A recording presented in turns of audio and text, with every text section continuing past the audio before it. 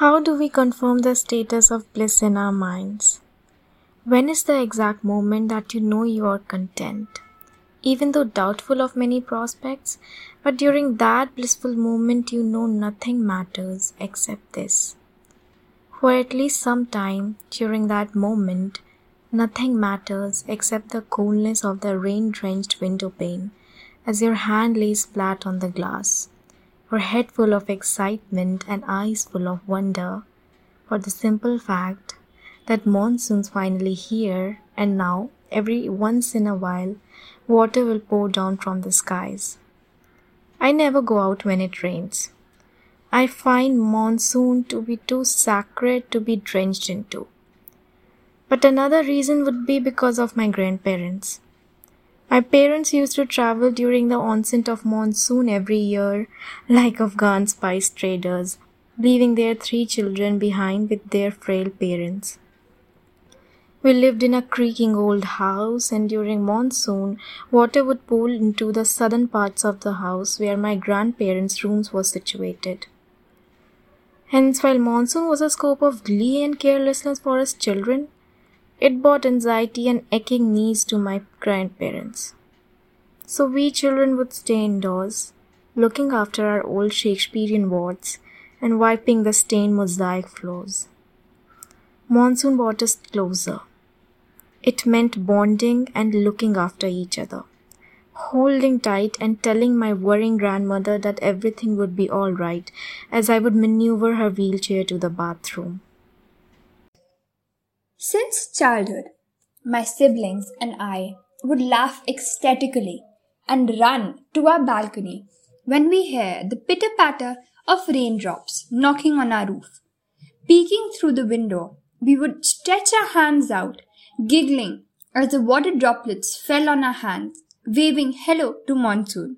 Soon, my grandparents would put on their beloved radio, and the faint noise of the radio jockey announcing the arrival of rain and playing Kishore Kumar's Neele Neele Ambar Pe would fill our tiny house. I would imagine the young man dancing around the radio station along the grooving yet romantic beats of the Indian classic song, wishing against all wish to be with the ones he loves at that moment, to share nostalgia and pain over cups of chai while passing samosa plates. Yes, bliss. This is absolute bliss.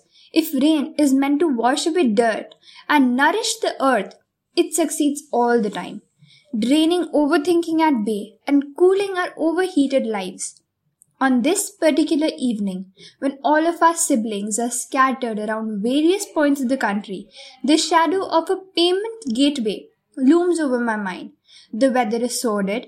Despite being monsoon, our city hasn't been blessed with rain since past week. It's just gloomy and grey with tormenting winds and impotent grey clouds hovering above, matching my melancholia. It's been years. My grandparents no longer inhabit this room where I lay, nor has their radio survived. Its shell just sitting on the shelf as a talisman, whispering echoes of happy times. It seems another life, lived in another century. Yes, monsoon for me is associated with togetherness and childhood memories. When there were grandparents to fuss over you, ordering you to pull your hands in from the window because rainwater carries germs that can make you sick. My sister would smile at the prospect of being sick. It meant no school. Monsoon for me means your grandparents putting over classic songs, while we siblings would make faces imploring them to put on something modern.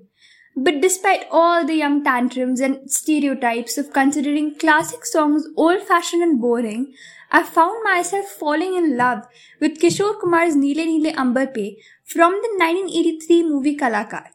My childhood maturity surprised my 12-year-old self, and now, being an adult, whenever monsoon arrives and rain thumps its way down, hooking my earphones, I play Neele Neele Ambar Pe and remember my grandfather singing it softly to my grandmother as her wrinkled, blackened lips smiled shyly.